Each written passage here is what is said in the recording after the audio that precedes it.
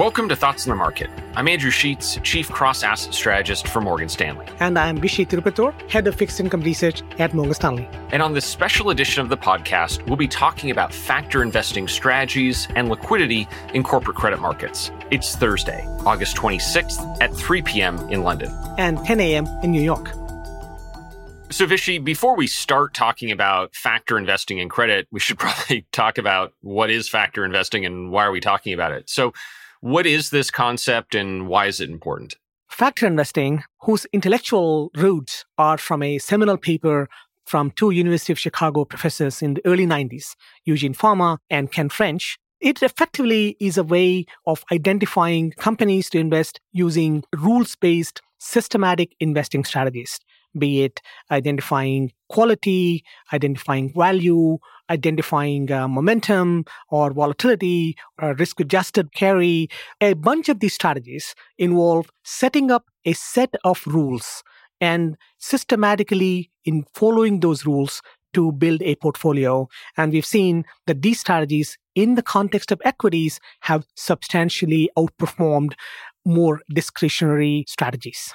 So you can kind of think about it as the Moneyball approach to investing, that you think over time, doing certain types of things in certain situations over and over again systematically is going to ultimately deliver a better long-run result. Exactly right. So you mentioned that this has been a strategy that's been around a long time in equity markets. Why hasn't it been around in credit, and what's changing there? The key for systematic or rules-based investing strategies or factor investing has been an abundance of liquidity in the markets.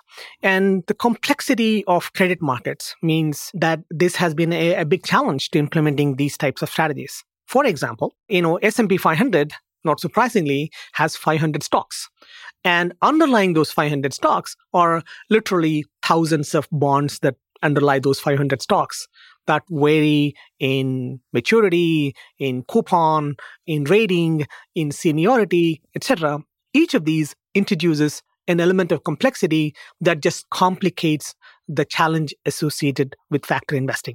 So Vishay, that's a great point, because if I want to buy a stock, there's one stock. But if I want to buy a bond of that same company, there might be many of them with different maturities and different coupons. They're just not interchangeable, and that does introduce complexity. So one big thing that's happened is the advent of electronic trading.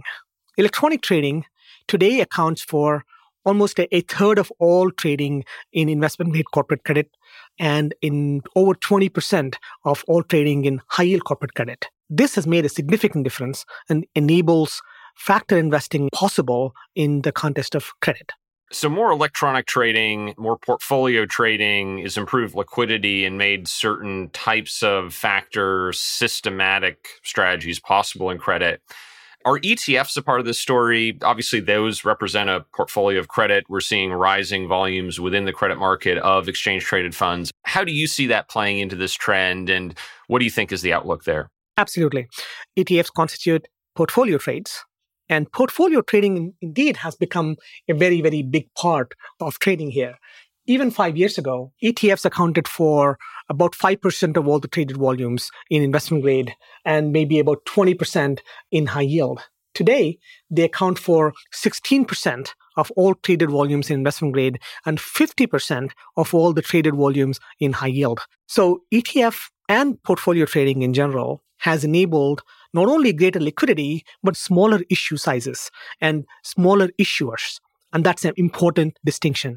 So how would this actually look in practice? I could go out and I could just buy a credit fund that owns all the bonds in a particular market, or I could try one of these factor strategies. What would the factor strategy actually be doing? I mean, what are the characteristics that our research suggests credit investors should be trying to favor versus avoid? Let me talk about two strategies. First is a risk-adjusted carry strategy. So you take the spread of the bond over treasuries, so that gets the credit risk premium divided by the volatility of excess returns of that particular bond over the last 12 months. Group all these bonds, sort them, and invest in the top decile that has the best risk-adjusted return, and then rinse and repeat every month.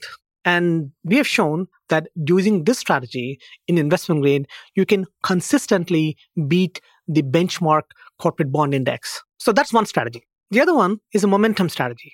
Momentum can be both from the bond returns as well as from the underlying stock returns.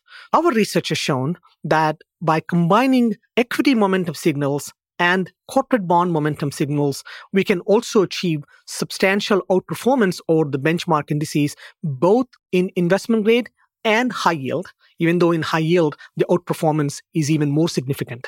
So, Vishy, why do you think that works? Because it would seem really obvious that, investors would want to own bonds with a good return versus their volatility, that investors would want to own things that are going up and avoid things that are going down. So why would doing those things, why would following those rules, do you think, still deliver risk premium, still deliver return? Why do you think the market is kind of leaving those nickels kind of lying on the street, for lack of a better word, for investors to pick up? Andrew, in the past, this kind of a strategy that would involve, say, monthly rebalancing would mean very substantial transaction costs, what we would measure through the bid-offer spreads in the bond market. So 10 years ago, in plain vanilla investment-grade bonds, the bid-offer spreads, the spread in the difference between the spread of buying and selling bonds, was as high as 12 basis points. And today, that number is 2 to 3 basis points. So this means the transaction costs, thanks to electronification, thanks to portfolio trading and ETF volumes, has meant very substantially lower transaction costs that makes these returns possible. And since factor investing is still at the very early stages of practice in credit markets, there are still large unharvested risk premia in the credit markets for these types of strategies. And Vishy, my final question for you is, what are the risks here? If investors are going to look at the market from a systematic, more rules-based approach, what sort of questions should they be asking? I think key question to ask is, how much dependency is there on liquidity and how long will liquidity continue to be there in the markets? I think looking at this kind of analysis over multiple credit cycles, default cycles, lower liquidity, higher liquidity periods, which is what we have done, those are the kinds of analyses one would need to do to start paying greater attention to systematic investing strategies in credit. Vishy, thanks for taking the time to talk. Andrew, always fun to talk with you. As a reminder, if you enjoy Thoughts on the Market, please take a moment to rate and review us on the Apple Podcast app. It helps more people find the show.